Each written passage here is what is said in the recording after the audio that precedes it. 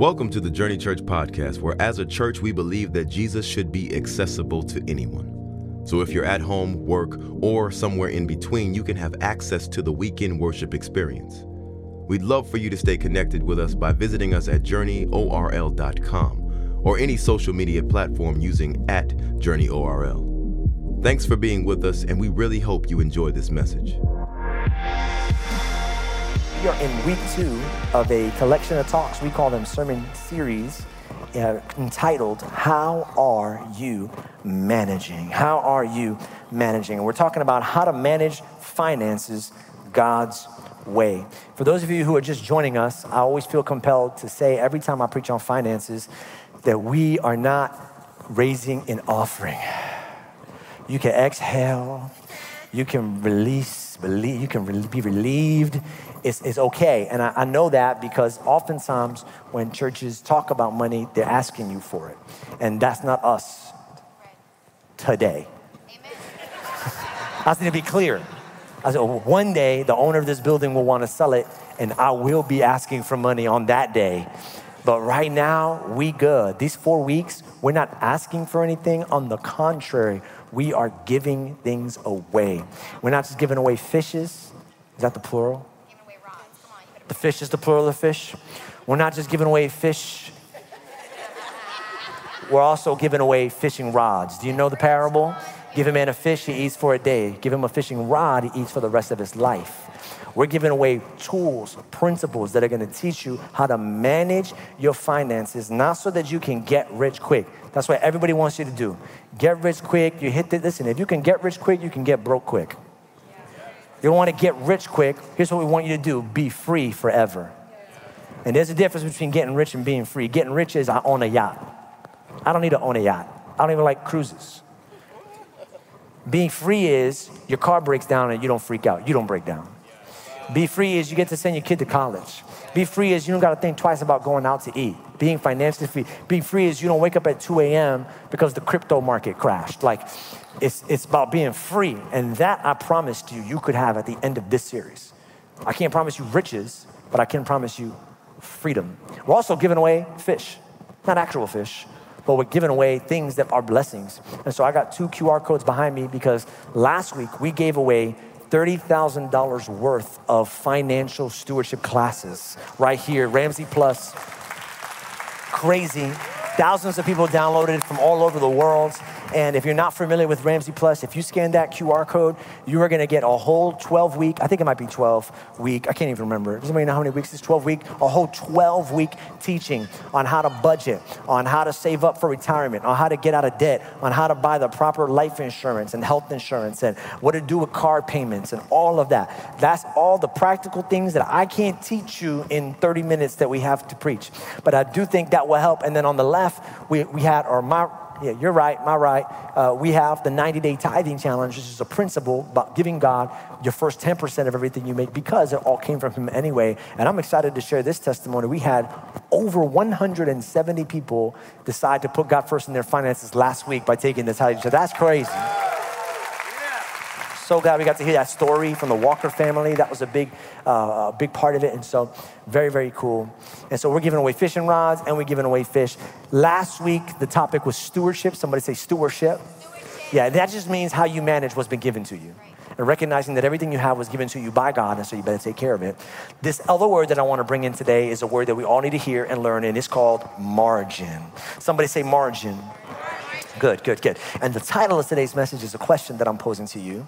It is, how are you managing, say the word with me, margin? How are you managing margin? Now, it's going to feel a little bit like a financial seminar in here today. It's the most practical of the 4 sermons. This is the most like kind of in the weeds, but I think it's going to help you because the Bible has a little mini financial seminar in it, because the Bible is not just a book designed to get you to heaven from earth. It's also a book to help you bring heaven to earth. God wants you to live a blessed life today, not just when you die. So if you follow the principles in this book, that's a big misconception. God just wants us to get to heaven. No, he wants us to bring heaven to earth. He wants us to live a blessed, happy, full of joy life right here, right now. Not a life of suffering and then joy. We will have joy in heaven, but he wants us to experience that now. And let me tell you something, being broke is not joyful. Stressing out over money does not bring me peace. It frustrates me, it steals my joy, and so we want to help you experience that. So to understand the concept of margin, I thought before giving you the written definition of it, I can maybe give you like a visual definition of it, using something that requires margin but is even more valuable than your money, your time. I want to show you a schedule. This is a mock schedule of somebody's day in here. This is somebody's day, all right? Starting, can you see it on the screen? Look at the high-techness. Over in the front, you can't see it, but up there, it's like a really cool 3D thing right here happening. Yeah. So this day looks amazing. This is somebody's day tomorrow, all right? This person goes to Journey Church, obviously, because the first thing we do is pray first. Let's go, Journey Church, pray first. Wake up, we pray. Then we take a shower, we change. Then we go to breakfast. Then we leave to work. Then we go to work 9 to 5. Then we drive to the gym. Come on, you're not just taking care of the spiritual temple, you're taking care of the physical temple. Got to keep it hard, keep it tight for Jesus and gym. And then you got dinner, and then look at you. You're not just at the gym, you're also playing with your kids. And then you got your honey-do list. Look at you, such a great spouse. And you take a shower and change. You even put in time to watch TV and relax. And then you're going to get ready and get to bed at a reasonable hour. Come on. Raise your hand if you would love that schedule right there. Come on, how many people have a schedule like that? Just packed, you got it. Yeah, how many people think this is an amazing schedule? This is an amazing schedule. Yeah, it's a terrible schedule. Terrible schedule. Somebody's like, that's why I don't raise my hand in church. I've planned days like that. And whenever I plan days like that, those days never go as planned. Can I tell you how that day is going to happen tomorrow? Because it happened to me yesterday. You wake up to pray. I'm not saying this exact thing happened to me, but it happened to me kind of like this. You wake up to pray first. Boom, you get excited, but you forgot before you go pray, I gotta use the bathroom. And you didn't put bathroom time in prayer time. So you're like, well, I don't want to multitask the Lord, so I'm going to go to the bathroom. I'm going to go. It's just number one. You sit down for number one, but you ate something bad. Now it's not number one no more. Now it's 1, 2, 3, 4, 5. You got all the numbers. It's taking a lot more time than you expected. So then you show up late to prayer. Anybody ever show up late to prayer with God? You're like apologizing on the way, and you're like, my bad, Lord. That was 1, 2, 3, 4, 5, and that's just. And then you kind of rushing through that. So that's kind of half energy. Or you extend the time, but then that cuts in to changing. So then after you're done in prayer, you run back to the closet. You want to go ahead and get changed, but you got so many clothes, and you like everything. Or more common, you like nothing. 80 different items in your closet. Not one of them do you like. You finally settle on something. You're about to leave. You walk past the mirror. You realize the shirt's not ironed. I can't leave the house looking like chewing gum. I got to iron that shirt. And you iron that shirt. You put that shirt on. You get, but by this time, you're moving so fast, you can't even have breakfast. Breakfast is done. Breakfast was a dream. So you rush down the house. You got to grab something because you can't just leave nothing. So you leave the protein, but you don't leave without the caffeine. Come on, somebody. Hey. I can leave without the bacon, but without Folgers, without the Bustelo, it's not happening. So you get the coffee, run out the house. You're so caffeinated, you're late, and so you start speeding down I-4 like a NASCAR driver, just passing cars on the way, going past people until you see in the rearview mirror, boop, boop, little blue red light. Going a little too fast, you get pulled over. Cop gives you a ticket, now you're late for work. Well, since you're late for work, you know the promotion time is happening, so you can't look bad in front of the boss. So since you're late to work to get there, now you got to stay late. And so you stay late. Well, you stay so late, now the gym is not happening. You finally get home, dinner, you want to relax until you remember it was your turn to cook dinner. And you are not ready to cook dinner. And so what do? You Uber Eats. You get the family together, and it takes 20 minutes to figure out what everyone wants to eat. It took so long to figure out what everyone wants to eat. You can't play with the kids. Kids got to take a shower so that they can get to bed on time. While the kids are taking a shower and you're waiting, you finally start fixing that thing that was broken, but you don't have the right tool. So you go to the tool store to pick up the tool. Come back, food just got there. You eat while you repair. Now you take a shower and it is already 10 p.m. But you will have your TV time. And so now you do what psychologists call, ooh, it's gonna hurt somebody. This is a thing, revenge bedtime procrastination. Do you know what this is? Have you heard of this? This describes the decision to sacrifice sleep for leisure time, driven by a daily schedule that lacked free time. Ooh. So you go, no, the devil is a liar. I will get my free time if it's the last thing I do. So now it's 10 o'clock. You just turn on the show. You were just going to watch one show, but the moment it finished, doo-doom, and then you got the little timer, 5, 4, 3, you couldn't get to the remote in time. Next episode started. You're invested. You're invested, you're watching, you're in, and now you get to bed at midnight with the same schedule that we used the next day. Now on 6 hours of sleep, trying to get through a whole day, and it gets pushed. Are you seeing the cycle? Yeah. And the problem with this schedule is that every event is back to back to back to back. There's no space in between. There's no margin. So if one unexpected thing happens, it throws off your whole day. Except in the context of finances, we're not living event to event. We're living paycheck to paycheck. And if one unexpected thing happens, it's not just going to throw off the plan you had for your day. It's going to throw off in your finances the plan you had for your life. I was supposed to be able to have enough money to go to school by now.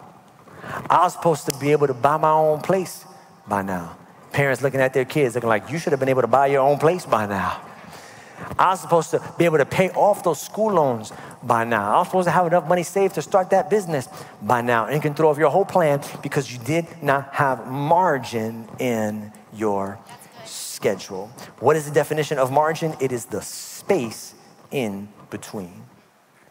In the context of finances, it's the space in between your income and your expenses. Said differently, okay, it's spending less money than you make. That's called margin. If you spend everything you make, you ain't got no margin. Why is margin important? Number one, margin creates less stress to react to. Less stress. In the same way unexpected things can happen in your schedule, unexpected things can happen in your life. People get sick, cars break down. This whole AI thing is freaking me out, y'all. They're gonna take over all our jobs. You're gonna show up to church one day, it's not gonna be JJV preaching, it's gonna be Chat GPT. I'm telling you, one day, not even gonna need me, a lot cheaper. But if that were to happen, if you were to lose your job, if an accident, margin gives you space to go, that sucks, but I'm good because I'm free and I've got margin. Imagine that, guys. It's like the AC goes out in your house and you don't freak out. You're driving your car and your tire blows and you don't wish you died because there's no way you're gonna be able to pay for the replacement of that tire. How about this one? Your kid gets stitches and your first thought is, are you okay? Not, can I afford this?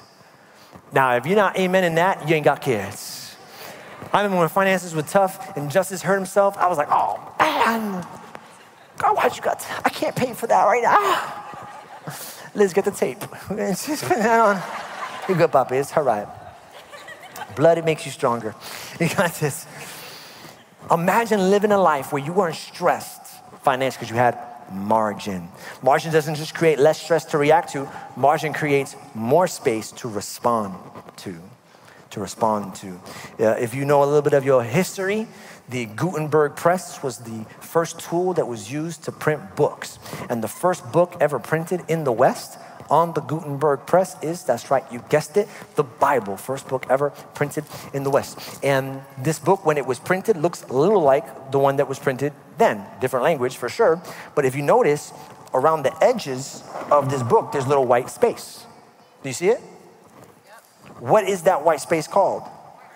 Margin, that's right. Now, it was always curious to me why they printed the first Bibles with so much margin. If you look at them, they've got margin.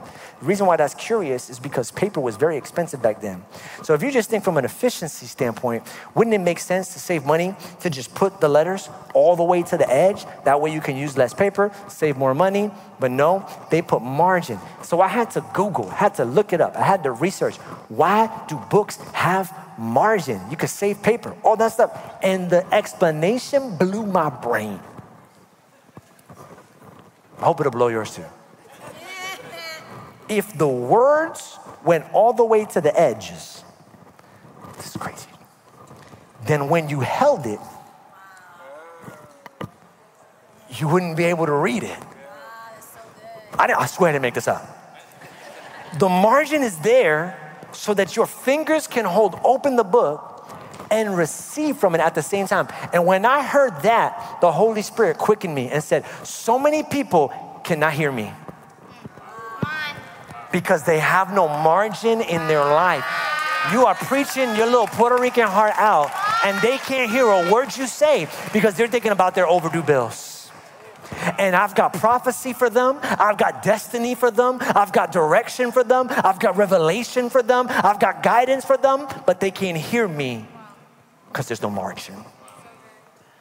Also helps you not just respond to God, helps you respond to people. Like the needs of people. Leviticus 23:22 says this, when you harvest your land's produce, you must not harvest, put the verse on the screen, Leviticus 23:22. You must not harvest all the way to the edge. It said leave margin. Why? Look, and don't gather every remaining bit of your harvest. Next verse. Leave those items for the poor and the immigrant. I am the Lord, your God. Did you catch that? God said, when you get a whole bunch of gardens and trees, I want you to harvest it, but the stuff on the very edge, the margin of your garden, leave that for those who don't have gardens of themselves. So that if they need, they can be blessed out of the abundance of what I've given you. That's so good. Listen, that's how we operate here as a church. Like financially, like our structure. If you were to research any organization, you would understand that most organizations, when they budget next year's income, they actually budget an increase based on what they think is going to come in. So if an organization made 100,000, they go, well, next year, let's budget with 150,000 because the money's going to grow. We want to budget with that growth. Most organizations do that. Are you ready? Most churches do that. What we do here at Journey Church is very different. We're not taking shots at anybody, but this is how we do it. We go, if whatever came in, if 100,000 of your generosity came in this year, we're not going to budget with 100,000. We're going to budget with 90,000. We actually budget with 90% less of what comes in. You know why? So that we can have margin, so that we can be generous. So that when a wildfire in Canada breaks out, we don't have to pray about whether or not we can help them. We got enough margin to be able to send money to Convoy of Hope, to be able to help those families that are in danger and that are struggling. That's margin.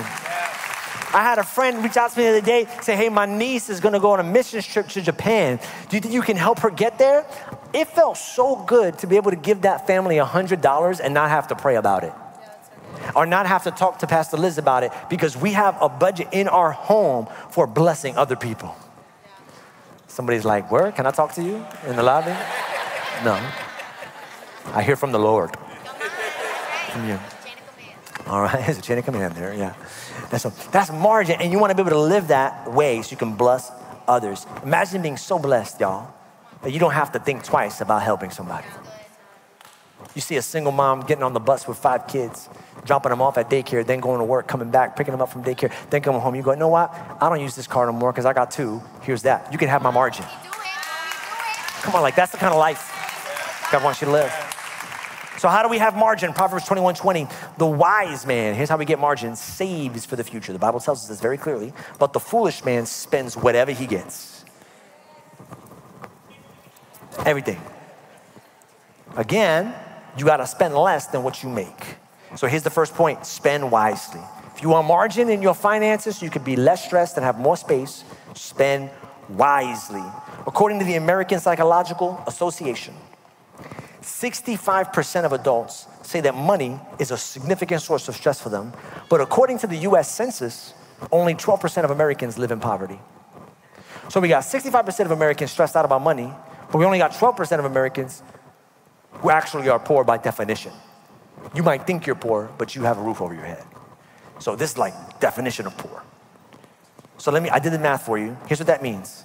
65 stressed, only 12 have a reason to be really stressed because they're poor. Ready? Here's what this means. 80% of people who are stressed about money don't have an income problem, they have a spending problem.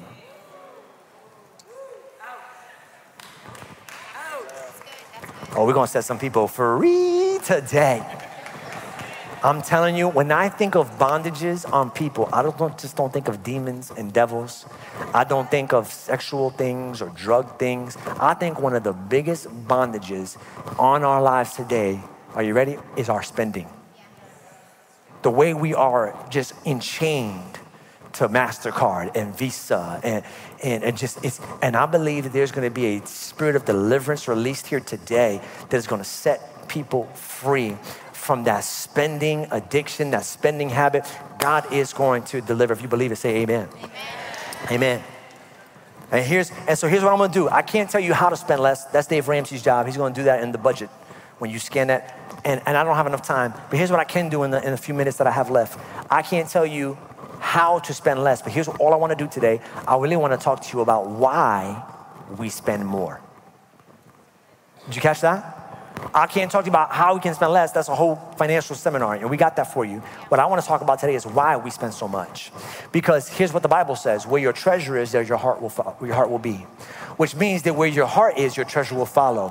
Which means that if you want to get your money right, you get your heart right. That's right. And if you get your heart right, your money will follow your heart to the right place. So we got to get your heart right when it comes to money and spending it. So I think if we dive deep into the motivation, there are 3 motivations for spending that we want to break today. The first one is we spend out of habit.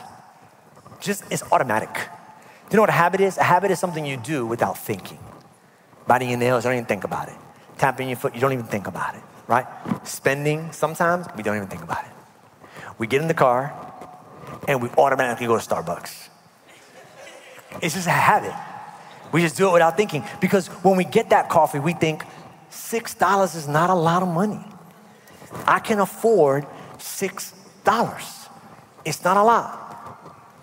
But over the span of a year, the average American spends $2,000 a year in coffee. How about the subscription? 99 cents a month? I can afford 99 cents a month. $1.99 a month. I can afford $1.99 a month. $14.99 a month. I can afford $14.99 a month. It's cheaper than cable. Now when you got 8 of them, the average American underestimated how much they spend in subscriptions. If you're the average person, so the majority of people here, are you ready? This is gonna blow your mind. They were like, you're liars. Then they went to their bank account and they were like, oh snap. The average American spends $219 a month on subscriptions. That's on the phone, on their TV, and on any of the devices. $219. I wrote in my notes, I said, that free trial ain't so free anymore, is it? In fact, I got a whole nother sermon I can't wait to preach. Because as I was doing this, the Lord spoke to me. He said, just like that, Pastor JJ, he said, most trials start off as free trials. Yeah, you never pay for the first hit. You never pay for the first bottle. You never pay after the first relationship, after the first one night stand. But every trial starts as a free trial until they get you. Yeah, the cost to play is not the same as the cost to stay. They hook you in. But that's the next sermon. So I'm gonna help. Gym memberships, are you ready? Unused gym memberships, not used ones. $319 a year, unused. Some of y'all don't even know if the code still works. But you rock that keychain. I'm not trying to make you feel bad. I do these things too. I'm just asking you to be honest about it. And that we don't even think about it no more. And we need to start thinking differently. Jesus put it this way, Luke 14:28. Jesus said, which of you desiring to build a tower does not first sit down and count the what? Cost. Not if he can afford it. The cost, because cost and afford are different, whether he has enough to complete it. Jesus said, count the cost. There's a difference between cost and afford. And if you want to break the habit of spending without thinking, here you go. Here's your solution. Replace the habit of asking, can I afford it? Right. With the habit of asking, what will this cost me? Wow. Put it on the screen so they can write it down and put it in their notes. Replace the habit of asking, can I afford it? With the habit of asking, what will this cost me? Because afford is 99 cents I can afford. When Jesus was talking about cost, he was talking about following him. But what he was saying was, don't just say yes to me in the moment because I'm a good preacher. Come on. Think about the cost of following me tomorrow. Yeah. Because you can commit to something today that you can't afford tomorrow. Are you catching it? Yeah. I'm gonna make it more practical. Ready? This is a big example of how we spend our finances, all right? I got a little envelope here. I got $1,000 right here. 100, 2, 3, 4, 5, 6, 7, 8, 9, 10. All right, $1,000. Don't try and jump me after service. We got security all over here. All right, they in the shadows wearing black. They're hot. Pump on you real quick. Don't play. The reason I did the 1,000, okay, and I did it in 10 100s because I wanted us to think percentages. So if I got 10 $100 bills, then $100 is how much percent of 1,000? 10%. So, and every bill is a 10%. So 3 bills would be 30%. All right, important that you grab that. Now that the math class is done, we can go back to teaching the Bible and finances. If I make $1,000, here's, and whatever money you make, put that in. The first 10%, because I believe in tithing, the first 10% goes to God through the local church. That's what the Bible talks about. I preach about it every 2 years. I go in deep into it. But it's just, and by the way, the reason why we give him 10% is because he asked for it. But you got to understand this. All of it came from him. Every single bill here was a gift from God. Well, you know, my business acumen built that business. Who gave you that acumen? Who gave you that ability? So it all belongs to him. All God asks for is 1 of 10, 10%, just so you know where it came from. Tithing is like your reminder that like, it's all yours, Lord. Thank you. You get to keep 90. He asks for 10. Now you got 90 left. What you going to do with it? And that's a lot. What are you going to do with the 90%? Well, the average housing expense in America is 30% of your income. So 10%, 20%. 30%. Cool. Now we're on to food. The average family spends 10% of their income on food. If you got teenagers living with you, that's right, 10%. Gas, the average family only spends 3% on gas, but let's just, to make it a round number, let's also add in there, like maybe you got a car payment or you lease or something like that. Then in that case, it's gonna be a lot more. It's gonna be 10%. Now, this is everything you gotta pay or you can't live. And you still got 40% of your money. Whenever I sit down with somebody and do budget, the first thing that they tell me after the budget is done, they be like, where'd all that money come from? It was real tight last month. Where all did it come from? I said, no, the question is, where's all that money going? Wow. You always had it, but you spent it without thinking. It's a habit. It was small. So now you can afford a lot of things, but what are you going to do? If you follow the financial piece and you got school debt or you got car debt or you got any kind of consumer debt, Dave Ramsey will say, put all your money towards debt. But there's some other things you can put this extra money to. You can put it toward your kids' college. Have you even thought about your kids' college? Do you even want them to go to school? Some of y'all got kids, you're like, listen, you better be smart. You better be able to sing or dance. Can you throw a ball? Because I ain't got the money. Emergency fund. Emergency fund is important. You got to put something in there, or else if something unexpected happens, you're going to take money that should be going to food and you're paying it to fix the emergency. All right? You don't want to be renting your whole life, so you need to put money for a down payment so you can buy your house. You're not going to be working all your life. You also got to have fun, and then looking over here too, you also want to be able to be generous. Right. Now, the generosity bucket is not the God bucket. That's so important for you to know. That belongs to God. Everything that's in generosity is everything above and beyond that. This is me trying to help people, trying to plant more campuses, legacy offering, all of that. Now, I'm not trying to, and I know that I did, and I apologize, stress you out.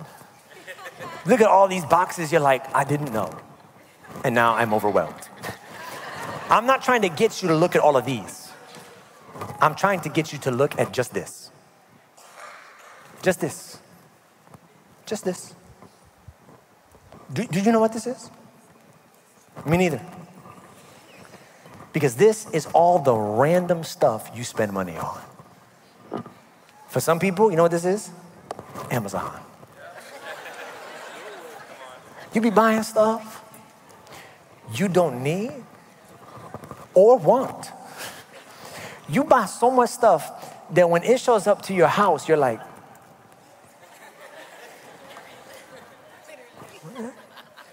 did I order that? Who ordered that? What did I order? It's a thing. It's a disease. They call it Amazonnesia. That's what they call it. where you order so much, you forget what you ordered.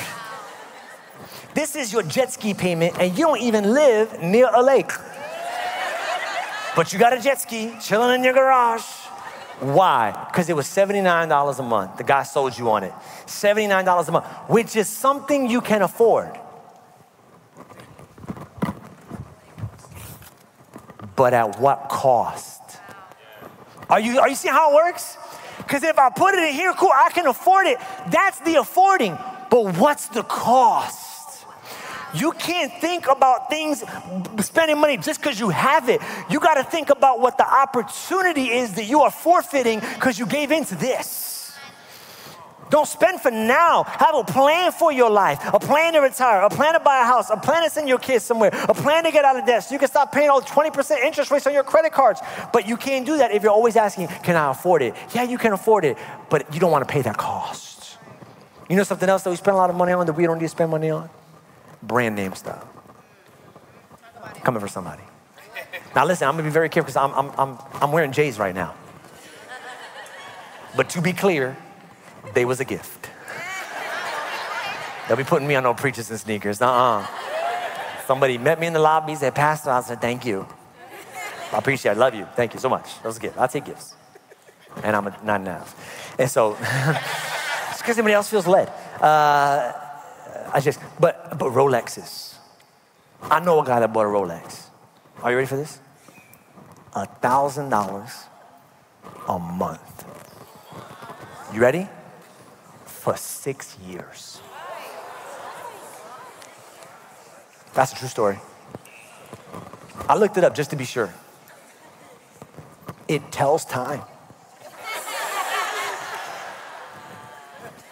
Your phone tells time. If you real broke, the sun tells time. Well, daytime, nighttime, that's what I need to know. But he's not buying a time teller. He's buying a value giver. He's buying a worth bringer. He didn't buy it to tell time. He bought it so that you could look at it and go, that's a Rolex. The other reason we spend for accomplishment or validation. So that other people can see the nice things we got. Be careful. And the people we're trying to impress is crazy. We're trying to impress our dad, who's not even alive anymore, but told us we would never become something. And so we bought it just to spite him. I don't know if you're looking down on me, Dad, but that's a Benz. My kids is on food stamps, but I got a Benz. And by the way, also, I'm not anti-nice things. Like, I'm not anti-Gucci. I'm not anti-Louis Vuitton. I'm not anti-Balenciaga. You just can't have Ruth Chris taste if you got a Burger King budget.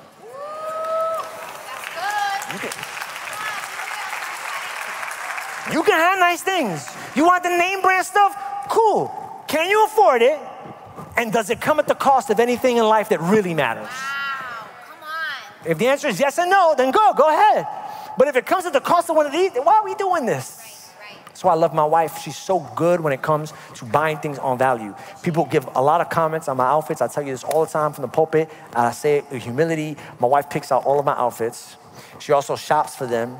And if you ever see me wear something that looks nice, it was either given to me or she bought it at a thrift store or TJ Maxx.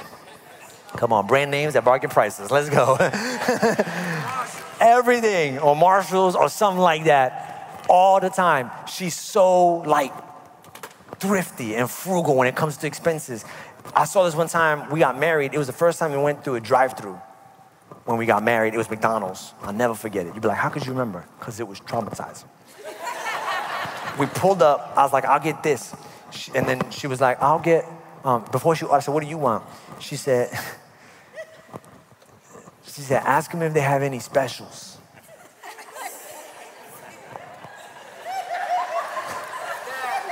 I was like, girl, we have McDonald's. You could buy a double cheeseburger for $1. That's pretty dang special right there. Is that not special already? She said, no, ask them if they got specials. I was like, oh, Lord. She said, would you like anything else? I said, yeah. I'm thinking, this is so embarrassing. This lady gonna give me free food. When I show up at the counter, she'll be like, Dito, he asked for specials. Pobrecito. I said, yes, ma'am. I said, do you have specials, ma'am? She said, what? I said, I know. Do you have specials? She said, yeah. She listed off 5 of them. Did you know McDonald's has specials? I said, wow. She said, that's the one I want, the third special. I was like, okay. We drove in, we saved $2.36.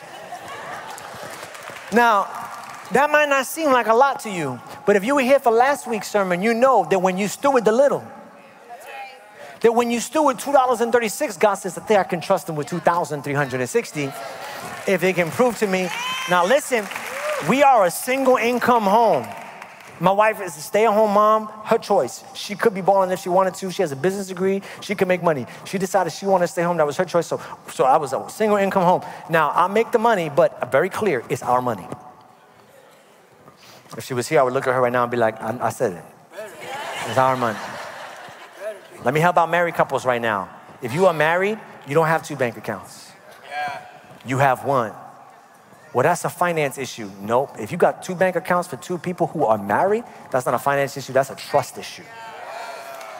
We don't got a money problem. We got a trust problem. We got to figure that out before we start working on the money thing. I got no problem her having access to all of that money. It's mine. I made it. You know why I have no problem? Because I saw what she did at that McDonald's drive-thru.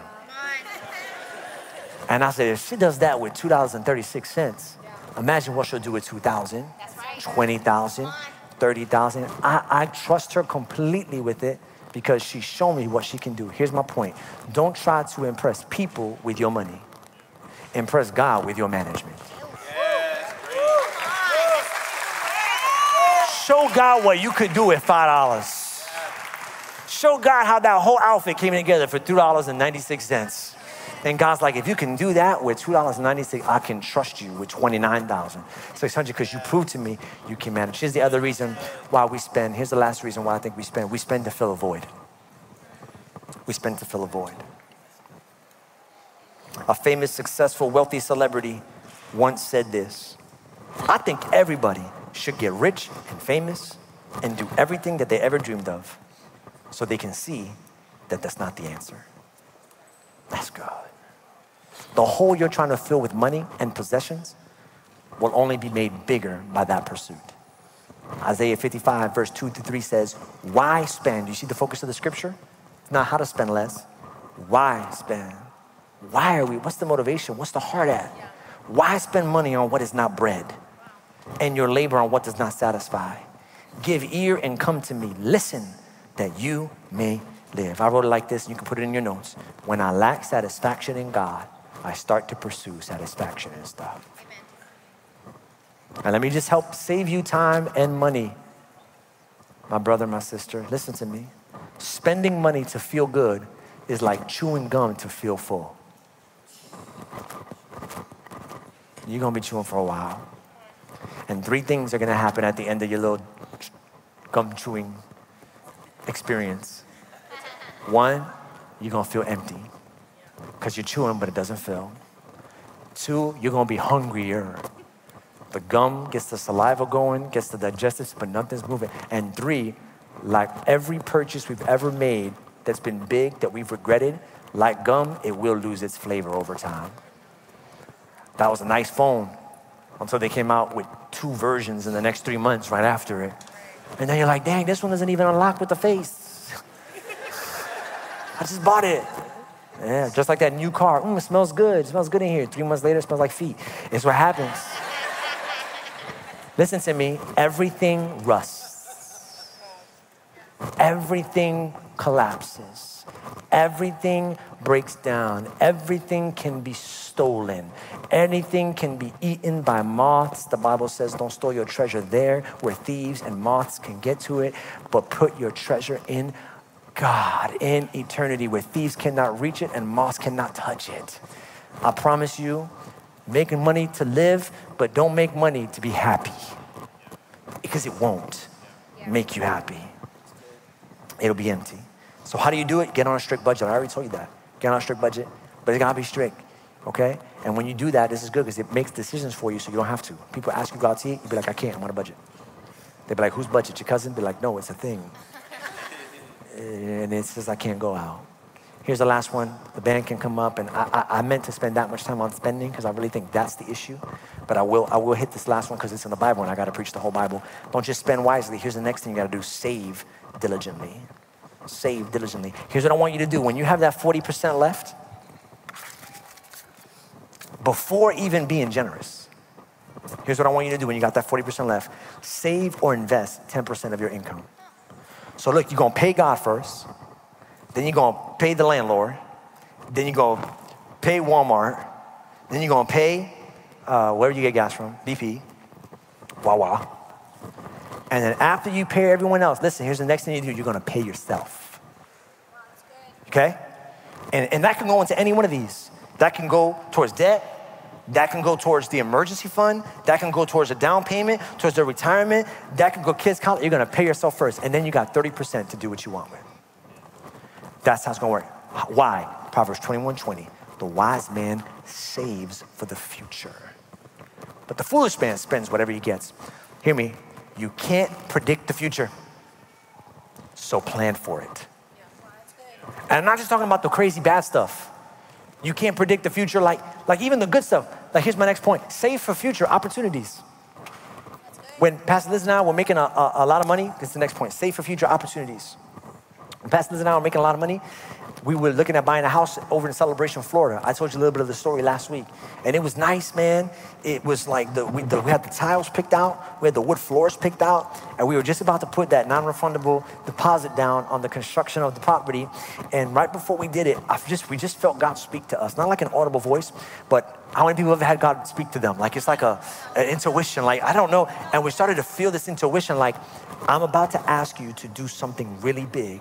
And you're gonna need a lot of money to do it. So don't put yourself in a financial position that's gonna keep you from doing it. I told my wife that. She said, I felt the same way. We know what it was though. We legitimately thought we were gonna be missionaries to Africa. We loved mission work. We had just spent a summer in Costa Rica. We loved the continent of Africa. We just felt like God was gonna send us there. And then like 6 months after we got that nudge from the Lord to start saving, that was when God confirmed to me and to her that we were to plant a church in Winter Park. And because we had margin, money saved, you know what we did? We sold our home. We cashed out our retirement account. We took all the money and plus the savings because we wanted to be full-time church planners. It was hard to plant a church and work at Starbucks at the same time. We wanted to do that full-time. And we went together as a home without any form of income for a year. Because we had margin. This is why I'm so passionate about this topic. Literally, this church wouldn't be here if it wasn't for Jesus. This church wouldn't be here if it wasn't for the amazing dream team that we have. This church would not be here if it wasn't for margin. What for margin? You never know what future education opportunities are gonna come your way, what future business opportunities, what future ministry opportunities, what future family opportunities are gonna come your way. You gotta prepare for that. And also look, save for future generations. Proverbs 13:22, a good man leaves an inheritance to his children's children. I don't know if my parents are leaving me anything. I haven't asked. Yeah, that's cool, I'm good with it. They left me Jesus, and that's enough. Thank you for passing down Jesus. That's good. I don't know. I don't need it. I'm good. Honestly, we got dealt two different hands. She was born into a poor family and turned the poor family into a middle-class family. Way to go, Mom. I was born into a middle-class family. I have a responsibility. I want to pass down Jesus to my kids, but that's not the only guy I want to pass down. I want to pass down Jesus Christ, and I want to pass down Benjamin Franklin.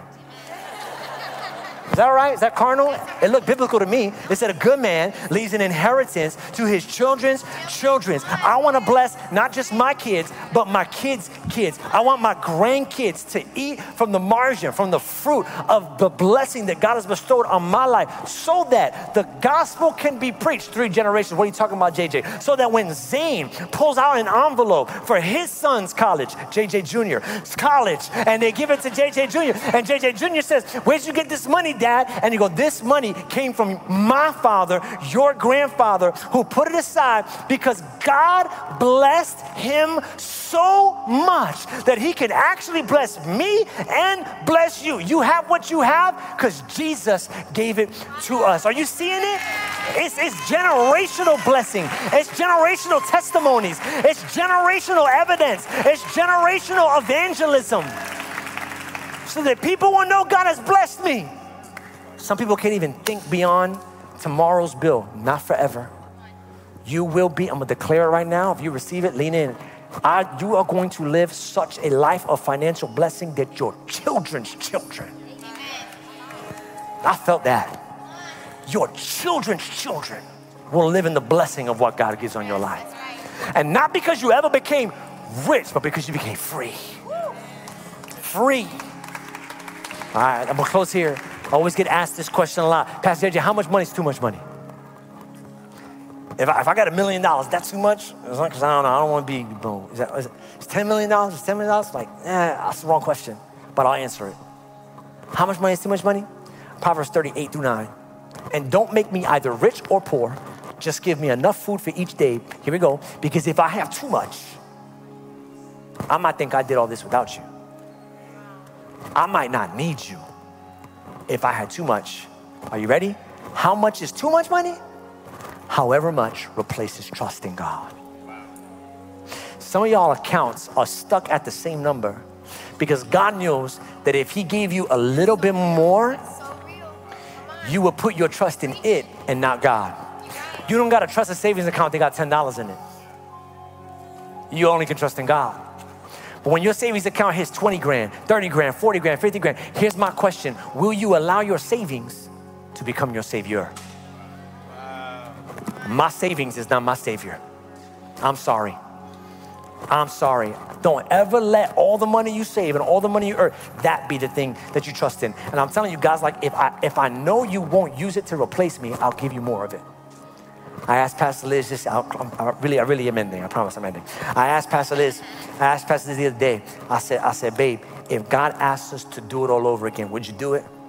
She's like, what, you mean start the church? I was like, no, you know how we're trying to buy the building. What if we go into a campaign, try and raise the money, and the church don't have it? Like the people we try, but we just don't have enough money to buy the building. I said, would you sell the house again? Thank God our savings has come back up. Our retirement has come back up. God's blessed us. Would you give it all up again to buy the property, to help buy the property for the church? Would you do it one more time? She looked at me. You know what she said? She said, I'll follow you. Come on, that's good. which was not a yes. It was like, you hear from God. If God says it, I'll do it. Because what her and I have learned when we lost it all was as easily as it was taken. Wow. It was given. That's right. I don't mind. I'd leave it all if God asked. Right. Because it's not my God. Right. And I'll put my trust in it. That's right. It's just money. He's the one who provides it. I would. Luke 12:16-17, then we pray. And he told them this parable, Jesus. The ground of a certain man yielded an abundant harvest. He thought to himself, what shall I do? I have no place to store all my money. Verse 18, then he said, this is what I'll do. I'm going to tear down my barns and build bigger ones. And there I will store my surplus grain. I'm going to have a savings account. We're going to put it all away. It's going to be good. And once I have all that money, Luke 12:19, then I'll say to myself, you got plenty of grain laid up for many years. Take life easy. Eat, drink, be merry. Isn't that the world today? Don't worry about it. You got it. You good. YOLO. Verse 20. But God said to him, you fool. I don't ever want God to call me a fool. Right. This very night, your life will be demanded from you. And then what you going to do with all that money in your account? Verse 21, and this is how it will be with whoever stores up things for themselves, but is not rich towards God. And we can add in there, and towards others. Keep in mind, the person did not get condemned for being rich. There's nothing wrong with being rich. There's nothing wrong with being wealthy. I prayed that over all of your lives. I hope that happens for you. His guilt is not found in him having money. His guilt in using all that money for himself and not putting it towards advancing the kingdom of God and helping others and not his children's children. And so I'm gonna pray for you. I got these last 2 QR codes. One more time for you. I wanna help you learn to manage your money.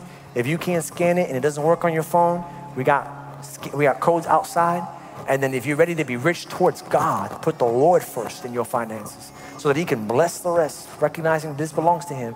We have the tithing challenge over here. We got a whole devotional series I wrote. I can give it to you. Once you sign up for it and you get it, head bowed, eye closed. If you missed the scan, you can get it outside. If you are bad at spending money, on 3, I want you to raise your hand. And I promise you, every service, it's been almost every hand. So don't be ashamed. Don't be embarrassed. This isn't about looking good. Remember, we're not trying to impress people. We want to impress God. I want to pray for you, and I'm going to pray deliverance and breakthrough. So this is not the time to be fake or front. This is the time to be real. If you're in this room on the count of 3 and you know you are just bad with money, you are bad with spending it, it comes through your hands like sand through your fingers, and you want freedom today. On the count of 3, I want you to shoot your right hand high to the sky. I'm ready. I'm bad with money. I'm ready. 1, 2, 3, all over this room. Yep, don't look around because I told you to keep your eyes closed. But if you did open your eyes, you would see almost every hand in this room raised right now. I'm bad with money. I get it, and it goes through my fingers. Keep your hands raised. I'm going to pray a special prayer over you right now. Father, you see every man. You see every woman. You see every child. You see every teenager in this room. You see everyone here, and I thank you for their transparency, and I thank you for their honesty, and I pray right now, not just for financial breakthrough, but I pray for personal breakthrough. I pray for deliverance. It's not the money. It's something deeper. There's a cause there. There's a root there. Maybe we're searching for worth in the wrong things, searching for value in the wrong things, trying to impress people that don't even think about us, trying to fill voids in our life. We got a bad habit of spending for the moment, but not thinking about the future. What I declare right now in the name of Jesus, empowered by the Holy Spirit, is deliverance right now, Lord. I pray freedom, just shedding all over the room right now, just spreading all over the room right now. Freedom for those who are poor with money. Deliverance, Lord God. And I pray that through that breakthrough that they be able to bless others. It's not just going to be them doing well. They're going to be doing so well, they're going to be able to bless their nieces and their nephews and their grandkids and their spouses and their parents. And they're going to be able to bless neighbors, Lord. Right there, if you got your hand raised, I want you to tell the Lord that, Lord, bless me so I can bless others. Bless me so I can bless others. In Jesus' name, deliverance and breakthrough financially today.